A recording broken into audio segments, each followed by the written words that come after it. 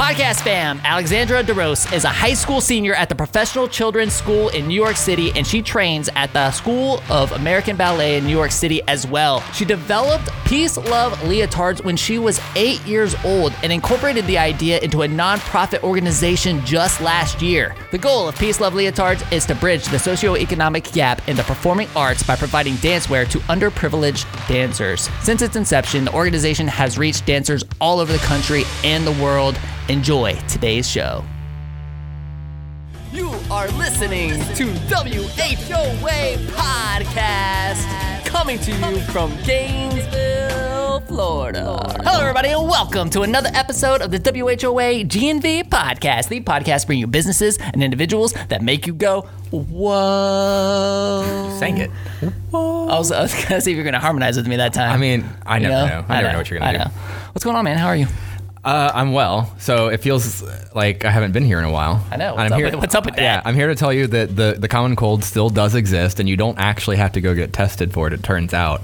You kind of feel silly when you do. But no, really, I mean, you should, I guess. If you're exhibiting any symptoms of anything, you got to go through the motions, get tested and everything. And I've been tested, poked, and prodded, and I keep getting told I don't have COVID, which is good. But I'm feeling better, and here I am, and I'm glad to be back. All the precautions, right? Until we know for sure. We disinfected it now. I'm glad crazy. That it wasn't COVID though. Yeah, no, me too. But it is just kind of a reminder that like you can just basically get your old garden variety sickness still. That still exists out there. So not everything is COVID. But you know. Right on, man. Yeah, Let's but get I'm into good. The show. Yeah, excited for it. So we do have some sponsors to thank. You know, there are a handful of companies in Gainesville that are just trusted hometown favorites. One of those is Crime Prevention Security Systems, or CPSS, as you see all over the yard signs all around town. This family-owned and operated security company was started back in 1975. Today are the local leader in securing families, homes, and businesses. And this is real security, all professionally installed and monitored, which is what you want when it comes to protecting those you love. The CPSS team are crazy passionate about what they do. It shows in their quality of their work, and it explains how they've earned the trust of thousands of your friends and neighbors that they proudly serve. And you can visit them online at cpss.net/WHOA. Whoa. That's not CPSS/WHOA. Whoa. It's just /whoa. Right. And you guys, we all know that due to the impact of COVID-19, COVID-20, COVID-21, and maybe COVID-22, that deeply cleaned and highly sanitized businesses are the new norm. You know your customers are going to want to walk into a business they know is safe. Make sure you call the best restoration, and let them help you keep your business top notch. These guys can handle it all. Let me just list some of the services real quick so you have a full idea of their capabilities. These guys do water extraction and restoration, mold remediation, which they've done here for us in the past. Area rug cleaning, area duct cleaning, carpet cleaning, tile and grout cleaning, carpet repairs. They have carpet protectant services, upholstery cleaning services, fire damage restoration, and so much more. Be sure to give our friends at The Best Restoration a shout at 352-505-3321 or visit them at thebestrestoration.com. That's right. Love those guys. Love CPSS. Couldn't do this without them. So thank you guys for your support, and please support our sponsors. Yes. And wait, you guys, this just in.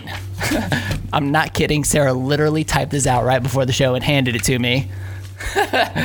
Podcast fam, our very own Sarah Lentz, who didn't want to be on camera. I was like, just come on and tell the whole podcast family early. She's like, no, it's fine. Our very own Sarah Lentz is putting on a scavenger hunt with her team from Fishin' for Vision and the Florida KidSight Foundation. Come celebrate the senior class of 2021 by participating in a scavenger hunt around Gainesville. Grab your family, friends, and of course your graduating senior to have all eyes on deck to embark on the hunt. Prizes will be awarded. She messed up the script. With the winning team earning $250. Register today at facebook.com GNV Scavenger Hunt. Again, that's facebook.com GNV Scavenger Hunt. In all seriousness, this young lady works extremely hard. This is benefiting a great cause. So go please support her and the team over at Fishin' for Vision. I was so afraid I was going to miss this little, what do they call it? Is that alliteration? Yeah. Fishing, yeah. Fishing for vision. So, I mean, you're going to go do this? I've never lost a scavenger hunt. Yeah? No, never. Never? Yeah, especially if it's Gainesville. Yeah. No, Well, this might be the first time, my friend. What, are we going to do it together, though? Oh, we're going to... Oh, that's what I'm saying. I don't want to split the $250 with you. Is this like a single participant or is this like in teams? Team, yeah. So we got to split it? We'll just put it into the podcast. We'll just put it in the podcast. Okay, all right. Well, good luck with that, Sarah. Selfish mofo. Sarah, thanks for all you do. That's so awesome. So, now, are there any more breaking news stories, Sarah? All right, well, you guys, today on the show, we have Alexandra DeRose. Did I say it right? Close, You're yeah. close. Dang it. You guys, I try so hard. It's like super easy if you just like... Just say it. Just say it. All right, you say it. DeRose. DeRose. That's close. Alexandra DeRose, Miss Gainesville's outstanding teen and founder and president of the nonprofit organization Peace Love Leotards Incorporated. Alexandra, welcome to our show. Thank you for having me. I told her, literally, guys, I'm going to mess this up because for some reason I have an issue with names. And I practiced it like 3 or 4 times, but still, I don't know what it is. That's okay. Well, it's great to have you here. I'm excited to be here. Yeah, we'd love to jump into just your story and then let this whole thing unfold from there. So why don't you take us back and just, fill in our audience about your story here. Okay, so I'm a dancer, and I've been dancing since the age of 2.5, but a lot of people's story is like, oh, I saw the Nutcracker.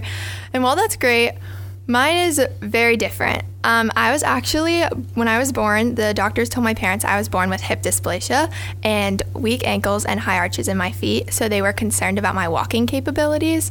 And I had a Russian podiatrist who knew about dancers who had had similar problems. And so she said, why don't you put Alex in ballet? That would help strengthen her hips, legs, and feet. And my parents were like, okay. So they called every studio in our area that would take a 2.5-year-old, and they finally found one, and that's how I started dancing. And I just fell in love with it ever since. So I guess fast forward, I've been dancing a while. I do all different styles, and then I started to focus on ballet really seriously when I was 11, and I continued on that track. And then when I was 14 years old, I attended a summer intensive at the School of American Ballet, and they asked me to stay for their winter term program, which meant that I would be moving to New York by myself at 14 into a dormitory, like a college student, but 4 years earlier. And so I was super excited for this opportunity, but it meant moving away, and it was just super amazing. So actually, a little bit before that, at 8, I wanted to, this is how Peace Love Leotards comes in. So I'd been a dancer for a while, and at 8 years old, I was a part of something called the Miss Florida Sunshine Princess program. And that is, so I'm Miss Gainesville's Outstanding Teen 2020, and I have a Sunshine Princess right now, and that's our mentor program, our mentee program. And so I had wonderful mentors in my community who had their own social impact initiatives, which is where they do service work in their community and advocate for something that they're extremely passionate about. And so I asked my mom at 8, what is a social impact initiative? And she told me, and so I was like, okay, well, I'm gonna find something that I'm passionate about, and that was dance. And so I was like, well, how can I do something to give back to the community that gave so much to me? And that was really, I came up with the idea of collecting dancewear, which you might not think like, oh, collecting dancewear and distributing it back out. Well, dancewear is extremely expensive. To participate in the art form of dance, like average cost per dancer is at least $100 just for a pair of tights, a leotard, and ballet flats. And then point shoes, once you get into the upper levels, which is what I was doing when I went to the School of American Ballet, point shoes are around $100 a piece. So it's and I go through right now 2 pairs a week. So it's extremely expensive. And so when I was 8, I was like, okay, people at my studio, they've told me I'm not sure if I'm going to be able to come back for the next dance season, because on top of all of that, there's the fees for the classes, there's the entry fees for competitions, there's fees for all of this. So I'm 5'11", I'm really tall, and we were growing out of all of our dance wear at the time, and it was still in great condition. So I decided to put a little collection box at my studio, collect the dance wear, and then redistribute it to the people who needed it. And that's kind of how Peace Love Leotards was born. And then I continued You started doing that as young as 8? Yep. Okay. So. How old are you now? 17. Okay. Senior in high school. So then I just continued on the dance journey, went to SAB. And then this past year, I had been wanting to compete in the same program that gave me the idea to start Peace Love Leotards, so the Miss Florida organization. And I wanted to compete and win a title, an outstanding teen title, and compete at the Miss Florida competition, which would have been in June 2020, and now it's in June 2021. And so it worked out with my schedule. I was a senior in high school, so it was my last year of eligibility. Or a junior in high school then, I guess. And I decided to compete, and I won the title of Miss Gainesville's Outstanding Teen in 2020. And a few months later, I was like, okay, well, it's time to even up what I had been doing with Peace Love Leotards from when I was 8. And I officially incorporated the organization into a nonprofit, and we gained our 501c3 tax-exempt status, which was really exciting, almost a year ago. And since then, I've just been running the organization, and so much has happened. So what goes into consideration for Outstanding Teen 2020? Okay, so there's multiple facets of the competition. It's interview, so we have an interview, kind of like what I'm doing right now. And then there is fitness, there is talent, and there is evening gown and on-stage question. So those are the 4 main areas, and it's talent, so I get to showcase what I do and what I love. Okay, and how many people are in that consideration or in that? In competing in 2021, there's 21 outstanding teens competing for Miss Florida's Outstanding Teen. Okay. So, I mean, I'm soaking in all the story. I'm writing like little bullet points down as I go, right?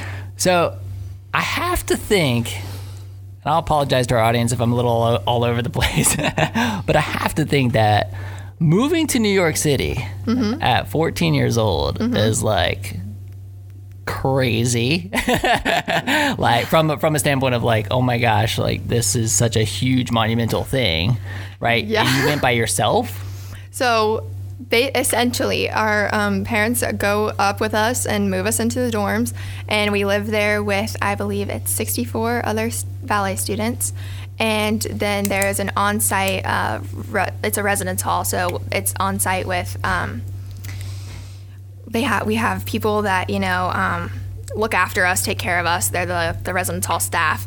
And we're in the same building as the Juilliard dormitories. So it's kind of in that area in New York. But yeah, essentially, and then our parents go back to our home and we stay there and train. So what did your parents think of all this? I mean, were they kind of used to this lifestyle since you had already been been a dancer since you were so young? Or were they very like, I was just thinking to myself as a parent, I'm probably like, my kid in New York City at 14 years old, like, I don't know.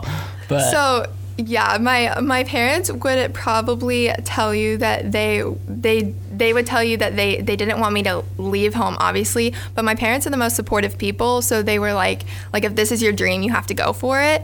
And so it was kind of a mix of those two things, but I guess you could say they kind of saw it coming in a sense, because the ballet track is very fast-tracked at a very young age. So I was at my local competition studio until age 11, and then I started training at Next Generation Ballet in Tampa, Florida, and I did that throughout my middle school years. And over the summer, they encourage us to go to these summer intensives that are at different schools across the country. And so the School of American Ballet is the school affiliated with the New York City Ballet, which is the premier dance company in the United States, which I can't even believe that I get to train there. So I wanted to audition for their summer program. I was 12 the first time, and they took me in, and I got a merit scholarship to train there for the summer. So I went there for the summer, and then it's well known that when you're 14, you are old enough to be asked invited to stay year round. And I told my parents I loved it so much. That's what I wanted to do. I loved training there. And so they knew that that's what I wanted to do. But So you were like planting that seed and preparing them a little early. So just in case I get asked, Mom and Dad, this is really what I would like to do. So then the next summer, same situation. I was accepted into the summer intensive on a merit scholarship, and second day I was there. The first day is our placement class for the level that we're going to be training in over the summer. And the second day I was there, one of my valet teachers now, she walked up to me and she was like, "You're Alexandra, right?" And I was like, "Yes, ma'am." And she was like, "How would you like to train here year round?" I was like, "I would love that." And then we didn't hear anything else for a few weeks. What a tease. I know, what's up? And then my parents, they got a call they got a email setting up a call, and they got a call and it said like, "We'd like to invite your daughter to train here year round." And How long, like, how much time lapsed? You said you didn't hear anything first, and then... 2-3 weeks. Okay, so you're, like, sweating it for you. Why did they ask us? Yeah, I was like, oh, are they going to ask me to stay? Like, maybe? I don't know. I was like, this is a good sign, but I'm not sure what's going to happen. And I just remember that day, my dad kept calling me on the phone, and he was like, "Answer your phone," like a FaceTime. And I was like, "I'm on the 5th floor," which is, like, the level that the floor that we train at in the high-rise building. And I was like, "I can't, like, I'm on the 5th floor, people are around, like, can this wait just till I get up into my room?" And he was like, no, I need you to answer the phone. I was like, "Hold on, Dad, I gotta get back up to my room." So I went up there and I opened the FaceTime call, and my family's holding a sign that said congratulations. And I had gotten to and been asked to stay. Yeah.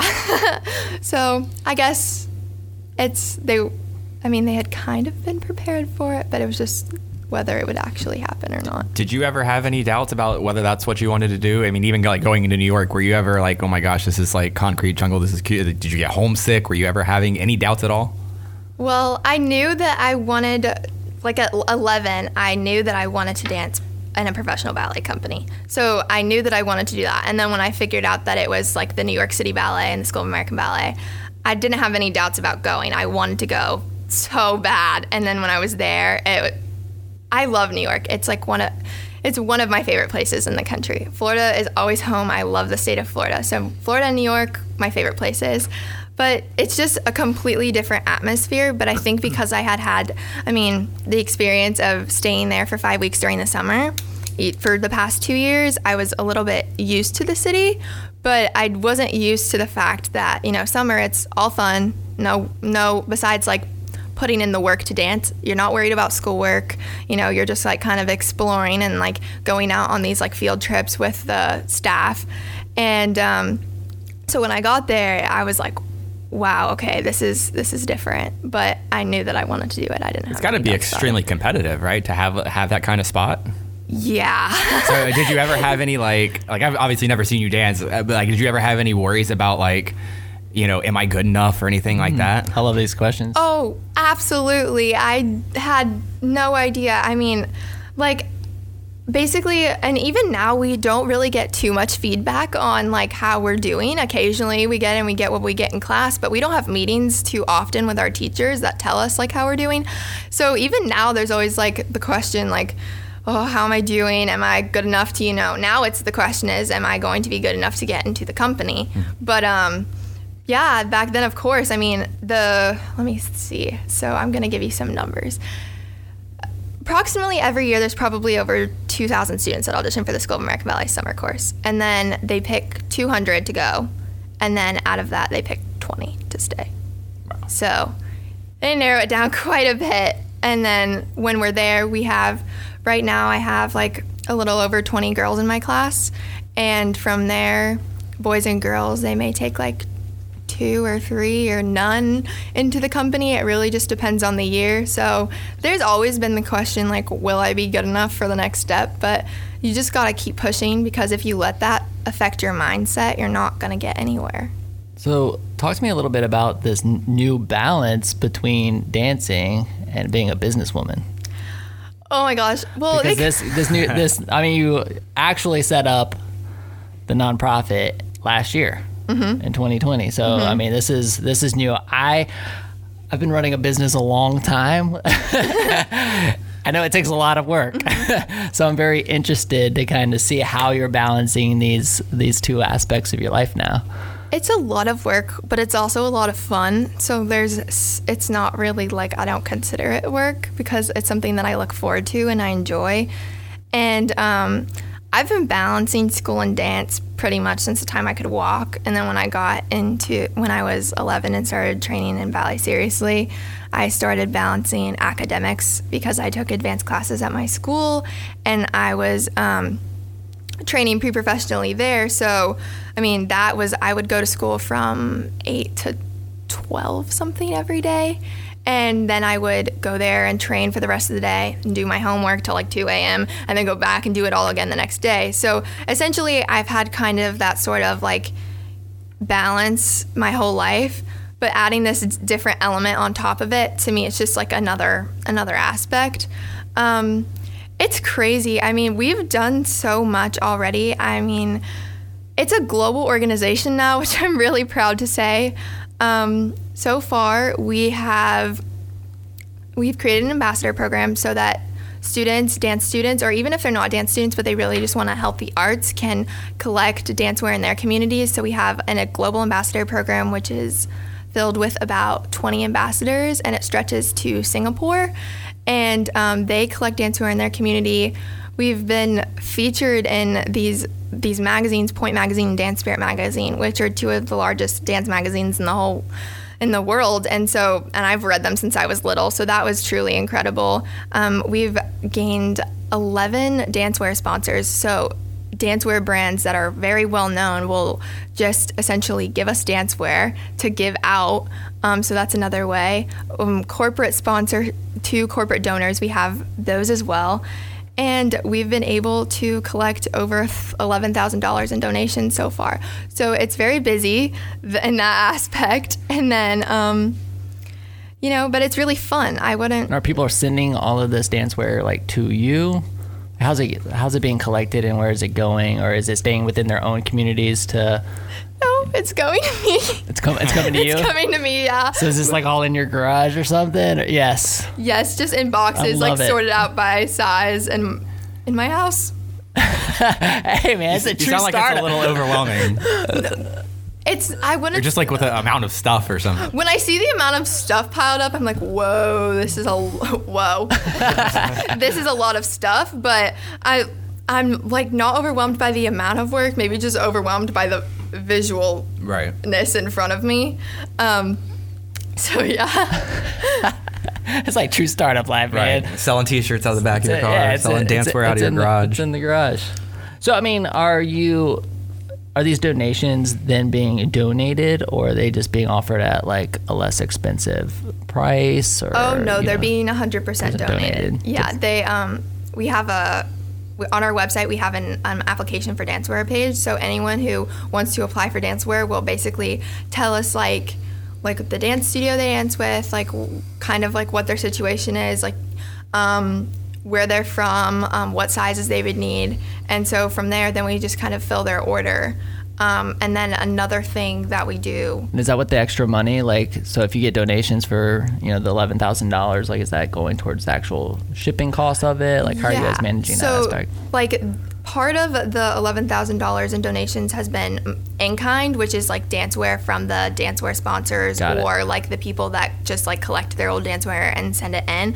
But part of it comes from either corporate donors or just, everyday people who want to give back. And that goes to, so essentially if we don't have in our inventory what a person is needing, then we also have a sponsor that is located near the studio that I used to dance at. Their store is Dance Tampa, and I will buy items from them at like a discounted price. So that's like my deal with them in terms of, getting more dancewear and being able to send it out.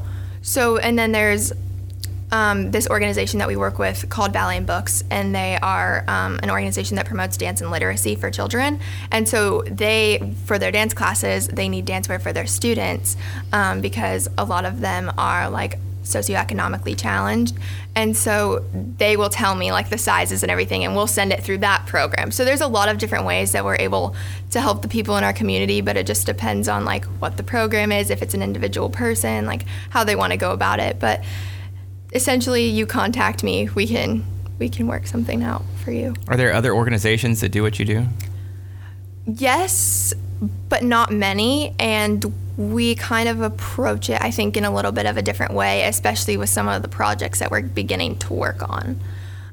So a lot of what I've been working on is not only just, collecting dancewear and distributing it back out, but I've been doing like a lot of research and learning about like why the arts are important, because I've obviously believed that they're important my whole life. I've participated in them, and I've learned hard work and determination and organizational skills, and basically I'm the person I am today because of the arts. But I've done statistically, an average, a person who participates in the arts is 4 times more likely to be recognized for academic achievement. And so I've learned about multiple statistics like that. And what we're starting to do is I'm going to build, and I'm in the process of doing it right now, a dance curriculum that can be implemented for anyone who wants it, or implemented within schools, because within schools, the first thing that gets cut from budget cuts is arts programs. And so I want to go about making sure that everyone has access to an arts education by like directly targeting schools as well. So that's great. What is the demand like in terms of like the solicitations you get from people that are interested in getting dancewear and stuff like that? Are you able to meet that demand, or do you have more than what you can put up with right now? No, it's pretty even, I would say. Like, it's very easy. Like, someone will, I feel like I always find a way. Like, even if we are like, let's say they need something that's not in our inventory, I always find a way to like, I'll start like posting on Facebook or something like fundraiser for this cause, like blah, blah, blah specifically. And then we'll usually get donations that way. So I feel like I always try to find a way to meet someone's need, because I think that's important. So I'm gonna ask a call-in question here. I'm interested in the fact that you said Facebook, because what I've learned on this podcast is that social media platforms can be very age specific, and you said you're 17. So what about Facebook is the best platform for you to get that information out there? Are you on the other platforms? Are they equally conducive to getting your message out there and getting people to sign up for that? Or I think it depends on the audience you're trying to reach. I'm on mostly all platforms because I want to reach a multitude of different audiences. So you don't feel like only old people are on Facebook? She totally does. She totally does. I mean, a lot of people. If hypothetically we were both twice your age, you wouldn't think that we were just old because we were on Facebook. No, but like I do know that more people like my mom's age and older are on Facebook. So like, that it makes it less cool. No, it's just another. Probably easier to get money from those people. No, it's just another social media platform that targets a different audience. Right. Because now, I mean, there's Instagram, which are for people probably like my age and even a little bit older than me, and now there's TikTok. Right. So like, there's just, it depends on what target audience you're trying to reach. And something about Facebook that I say like ask for donations is they have the specific like nonprofit donation button that you can go through. So that's something that I really like about Facebook. That's a very great feature. Right. Yeah. So that's why I mentioned Facebook. But have you set up like the Amazon thing too? Amazon Smile. Yeah, Amazon Smile. Yes, we are. I actually got an email today that said, it was from Amazon. It was like, just so you know, like the Jeff's like, hey Colin, the nonprofit organization that you donate to received $105 today. Oh. Like because of, I mean, it's using Amazon. They just get like a portion of the proceeds. It's pretty cool. Oh, that's neat. So you're on that. That's cool. Yeah. Yeah, man. All these little things like that. Little avenues. Well, I mean, the thing is like, especially, Facebook's going to be a great way to probably get money for the nonprofit, right? Whereas the other platforms might be better in terms of actually letting people know, hey, this is what we do and this is how we can help you. Definitely. I'd say like Facebook is more, that's kind of like what we use Facebook a little bit more for, is like maybe bringing in donations. I still post about as much on Facebook as I do on Instagram, just to like let people know what's going on and like if they did donate, where their money's going towards. But for TikTok, things go viral really quickly on TikTok, so that's why we're on there. And have you been making ballet TikToks? No, just like for Peace Love Leotard. So I mean, I literally feel like that would do really well. I literally set up our it's kinda account dancing like music. a few days ago. Okay. So there's like just things like there was one that was like, you should follow us, and then there was one that's like, here's our behind the scenes process, and then there was one that is like, we have our merch, this is our fundraiser, so that kind of thing. And then Instagram is just really where people see kind of what's going on. Do you get engagement from people that like you've donated to that like will send a video or anything of like them in the dance gear? Yeah, I get That's a good idea. I get emails from the dancers that we've sent dancewear to, and it makes me smile so much. Like I love seeing that. Maybe request pictures and you could like post those on the Instagram. It kind I of have. Okay, yeah, that's awesome. Definitely. Yeah. Well, I have to ask their permission, of course, but yeah. That's cool.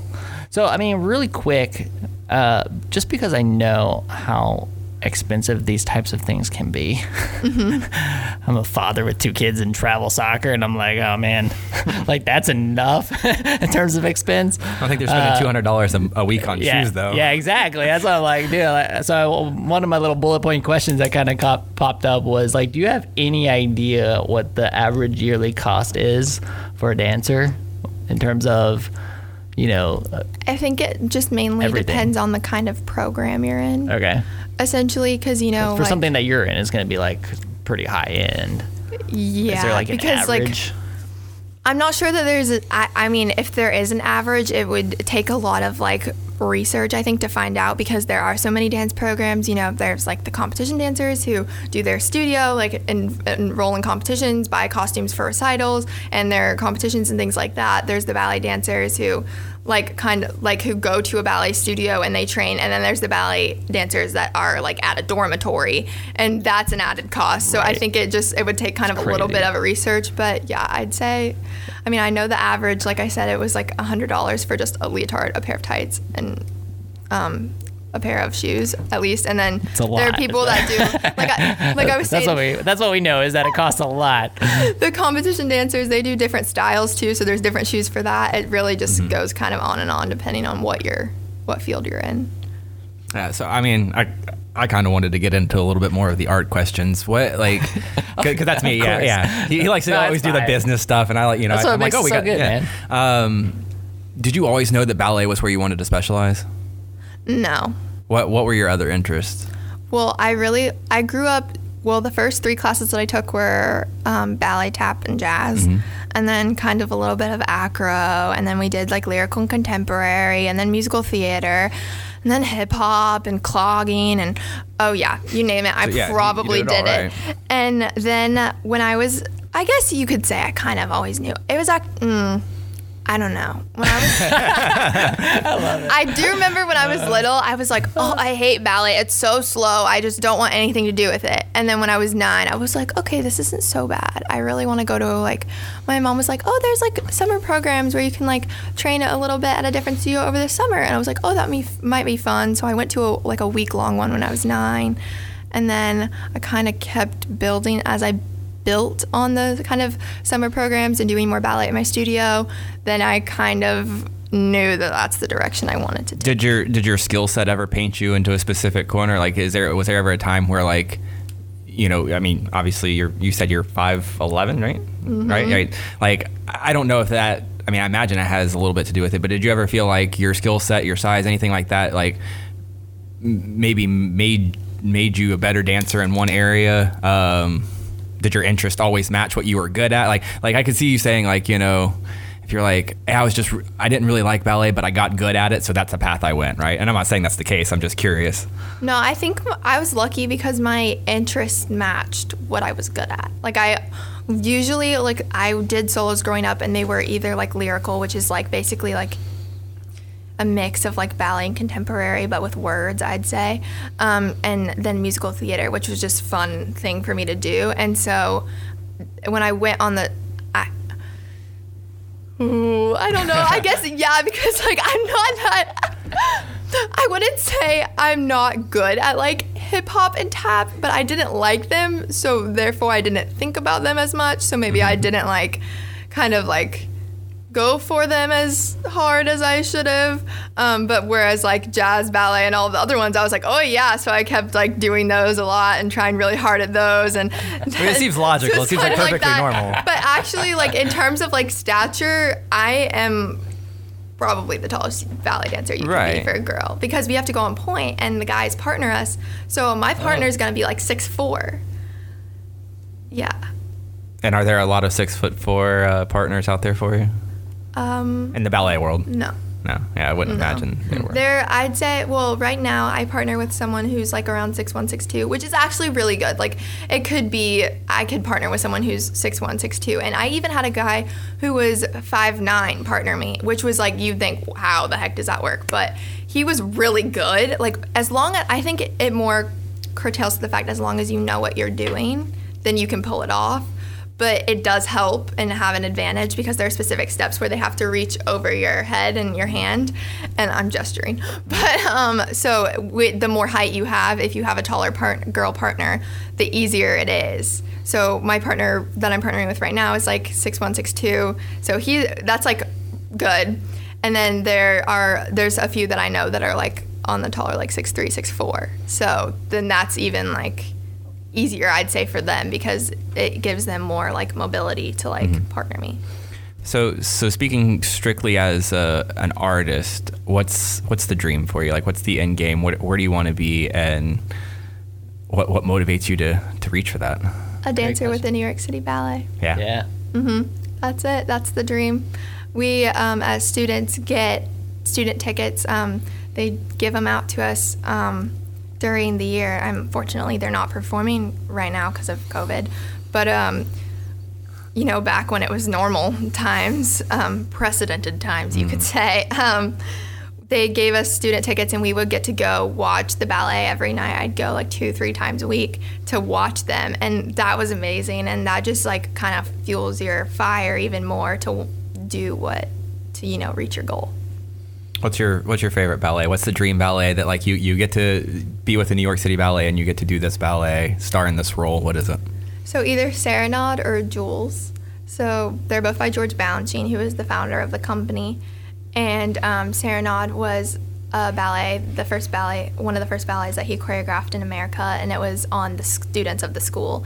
And that's such a beautiful ballet. And then the other one is Jules, and that is inspired by different cities. And so America is Ruby's, and so that one's like fast, and there's specifically a tall girl soloist part, and I would love to do that. But then there's also the Diamonds Pas de Deux, which is like so beautiful. So honestly, like I'd be happy with anything just as long as I got to dance with them.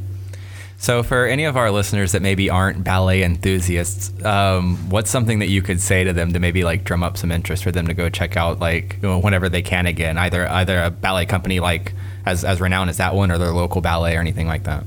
I don't know. I'd just say like even if you weren't interested in it, just go watch, because I know that there are people that like I know, like whether that be friends or someone else that haven't really been interested in ballet, but then once I show them it, or like maybe if it's a specific ballet, like that's like the Nutcracker, or like which is my favorite, or like it's cliche, but I love it. I go see it every year. I understand. And then it's like, or a story ballet like Sleeping Beauty or Coppelia, or something that has a story behind it, Swan Lake.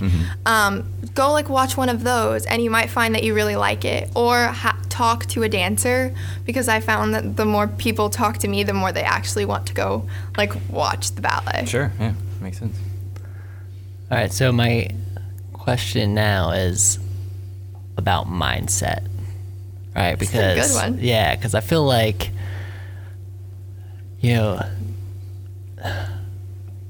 look, I'll say this: I'm rooting for you. Right? I know everybody in this room is rooting for you, right? The odds, and you know this, like the odds seem to be stacked against you, right? I mean, you go from not like in terms of you personally. I'm talking about like I know. I'm not talking about like trying to make this not sound terrible, but like going. You said that out of 2,000. 200 are where you're at, right? At the summer course. Or at the summer course. From the summer course, they probably pick around 20. I mean, it varies every year. And then you get to 20.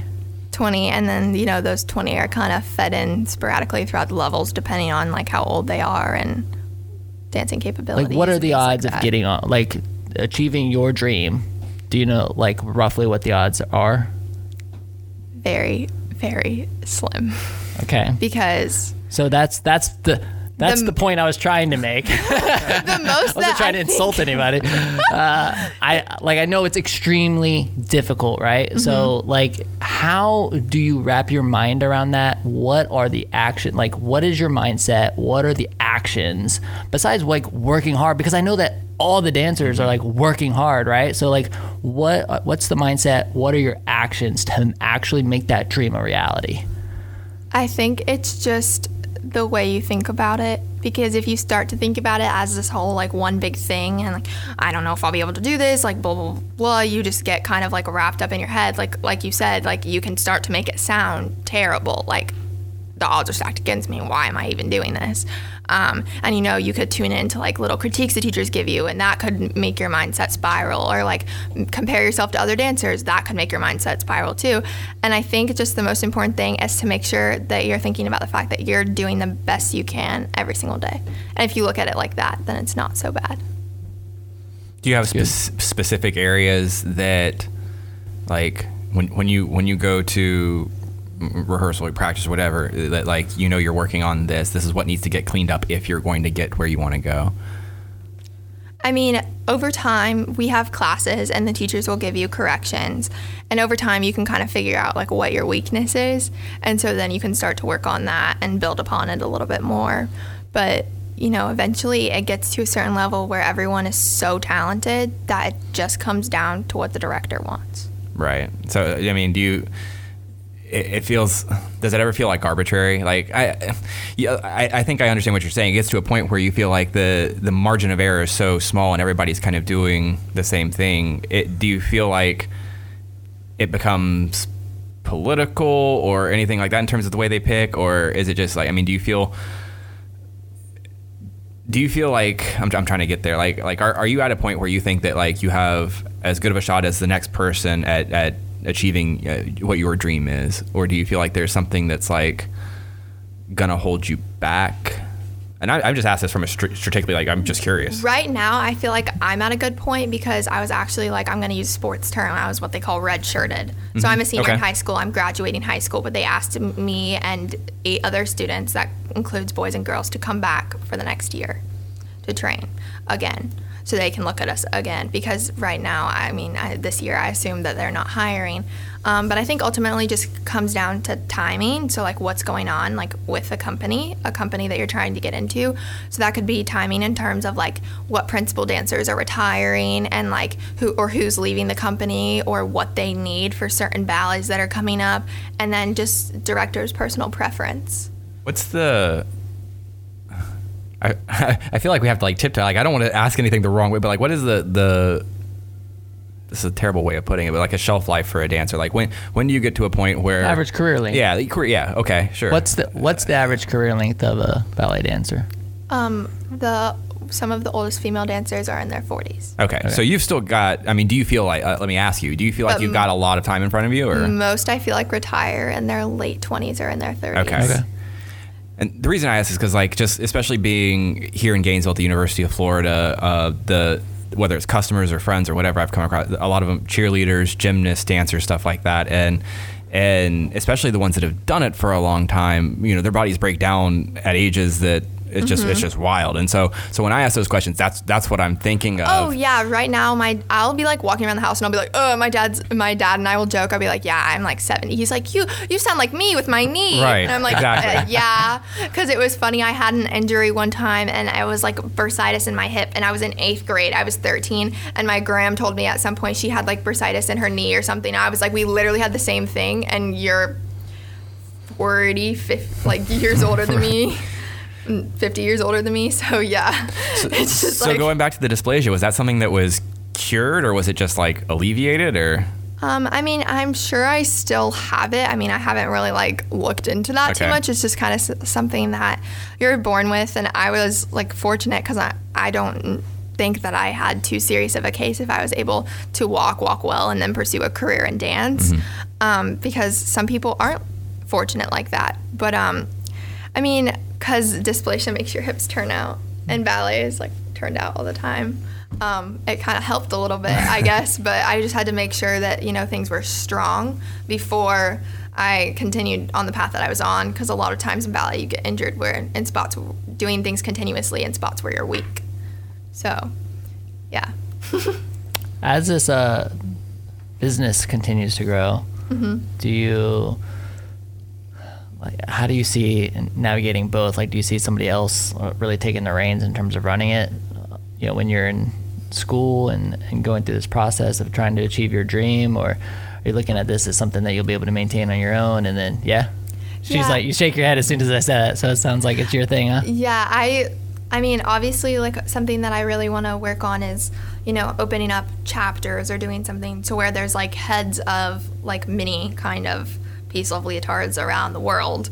But essentially, I feel like I'll always remain the head of it, because it's like my baby. I've been doing, like, I started like the little initiative when I was 8 years old, so I don't think that I'd ever want to stop. That's cool. Do you have any idea like what the worldwide demand on something like that? I mean, I'm sure that's an impossible number to really come up with, but like how far do you have to grow? Do you feel like to where you can accommodate demand worldwide? I'm not sure like how far we'd have to grow, but I think as long as we continue to grow, then we're going in the right direction. And a lot of it is too, like, I mean, there are girls and boys, I'm sure, who have wanted to pursue a career in dance, but were told no because of because of their socioeconomic background. So, like, the goal is to just encourage them and be like, you know, you can still pursue your dreams even if they are expensive, because, you know, there are things out there like us that can help you. And that's like kind of a big thing that went into it. I designed merchandise for our organization to raise funds for it, and the graphic is dreams are greater than cost, because you should be able to dream big and go after those dreams without being told no. That's right. Yeah. My final question would be kind of around COVID impact. Like, what's that been like? I mean, it's been a disruption. You started a business right in the middle of COVID-19. You know, have you been traveling back and forth between New York City? Has there been a lot of things put on hold? Like, what's that been like? So for my dance training, dance has kind of been on hold, because I actually went up to New York again in October, and I was up there for 6 weeks, and I spent 4 of those weeks in quarantine, just because, like, there was the initial 2-week quarantine traveling, then we danced for a week and a half, 2 weeks, and then we got exposed to COVID because someone in the studios had it, and so we were sent back into quarantine. And then while we were in the quarantine the second time, the mayor was like, you know, we're shutting down all schools. So then I came back, and so I've been home since, and, you know, we don't know when we're going to be going back, or so that aspect has kind of been put on hold, which allowed me to kind of dive into this a little bit more. But I think, you know, I'm going to continue to make it a priority even when the dance aspect does ramp back up. I mean, right now I'm taking classes in my foyer and doing, like, in the entryway of my house. But, you know, so that's kind of like how it's impacted me personally. And then in terms of like the people who need dancewear, at first it was just kind of like a little bit slow, I think, in terms of the sponsorship side, because a lot of businesses that donate to us, dancewear businesses, and so they weren't sure like how COVID was going to impact them financially, or what their inventory would look like to be able to donate to us. So I think that's kind of how it impacted the organization, because, you know, dancers were still persevering and like taking class in their house, so they were still going to need the dancewear to do that in. And it's even ramped back up, because in some places around the country and the world, dance has started to go back into the studios. So that's definitely even starting to get more rapid. But I think COVID just kind of impacted it from an internal perspective, instead of just like affecting it from where the dancers would be like, we don't need dancewear. So Awesome. So when you get used to being in New York for the last 3 years and then have to come back to Florida, what was that like? Was there any, like, I don't want to say disappointment, but like, you know, was there an adjustment there that like took a lot of getting used to? It was kind of an adjustment, just little things. Well, initially when they told us that we were going to be going home because of COVID, they just extended our spring break to be 5 weeks. Right. And then after the 5 weeks were up, they were like, we're not going back. So it was kind of like an adjustment in little increments. But I think the main thing was just like lifestyle. You know, I enjoy my time in Florida and I enjoy my time in New York. So there's not really like I think the biggest thing that I thought of as a positive was that I would get to spend time with my family, because I haven't been able to do that too much over the past 3 years. So just like, I think adjusting, you know, being back at home, like living with your parents, and like also the fact that I just got my driver's license like a month and a half ago. So I would be like, Mom, Dad, can you drive me, or can I drive you while you sit in the car, because I had my permit. So like, as opposed to New York, I'd be like, oh, let's go on the subway and go to Soho. So that was kind of a little bit of an adjustment. And now, like, as opposed to all my friends being like in one place in New York City, you know, a lot of my friends are sporadically spread out, you know, across, whether that be across the state of Florida. One of my best friends is 2.5 hours away from me in Florida. So even though she's in Florida, she's far away. And then some of them are in states across the country. So just like kind of settling back into that was an adjustment. But I mean, I would say that there are positives and negatives. At least it's warmer. Right. That is true, because I walk to school every day and it's freezing in January, and I'm such a warm body, man. Like, today's weather is beautiful, you know, sunny and 73 degrees. I'm like, man, that's what I'm talking about. Right. Yeah, I'd be on the phone with my mom. Like, I'd call her on the way to school, and I'd be like, oh my gosh, it's so cold. And she'd be like, oh yeah, it's cold here too. And she'd be like, it's 50. And I'm like, yeah, it's 20. Yeah. So I win. We don't have subways here, so, you know.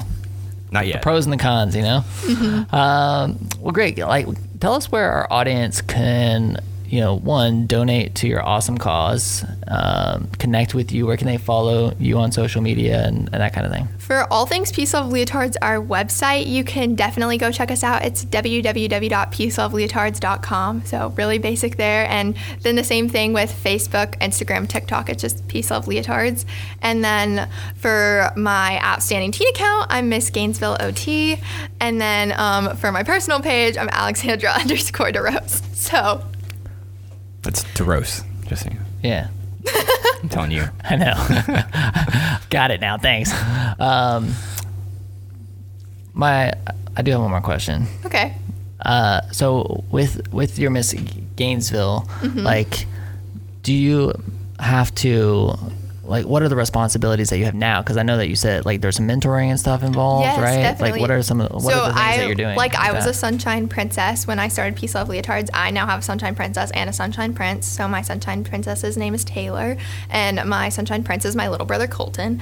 And so I just kind of, you know, there's mentoring duties in that respect, you know, checking in with them, hanging out with them, doing things with them, doing community service projects with them, doing service within your community, because a big part of the being Miss Gainesville's Outstanding Teen and being involved in the Miss Florida organization is not only what you do with your social impact initiative, mine being Peace Love Leotards, it's what you do to serve your community, so your local community being Gainesville. So you have to put in time to make sure that you're giving back, and that's a really big part of the organization, is just trying to make a difference and make the world a more better place. Awesome. I love it. Really cool. Yeah. Yeah. Well, thanks for all your hard work. And best wishes on this pursuit and this dream. I wish you Thank you the so very much. best. We'll definitely be rooting for you and Yeah. keeping tabs, see how Thank you do. you. I'm excited for you.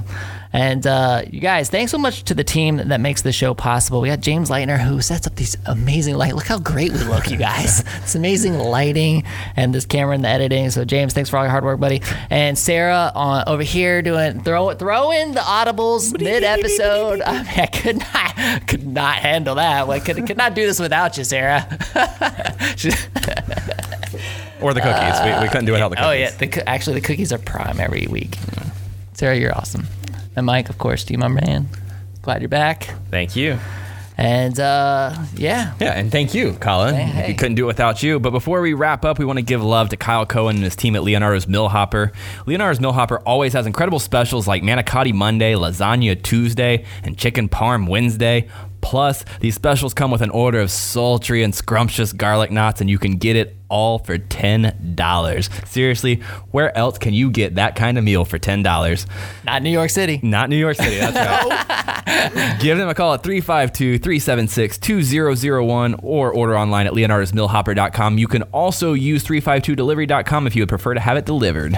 Easy options to make it easy to fill that belly, y'all. I love you, Kyle. Yeah. You're awesome. Thanks, man. And you guys, please support all the incredible sponsors that make this show possible. Find them at whoagnv.com/sponsors or simply click the link in the show notes of today's episode. And when you do, make sure you say, I heard you on the WHOA GNV podcast, the podcast bringing you businesses and individuals that make you go, Whoa. whoa. We will see you later. Bye.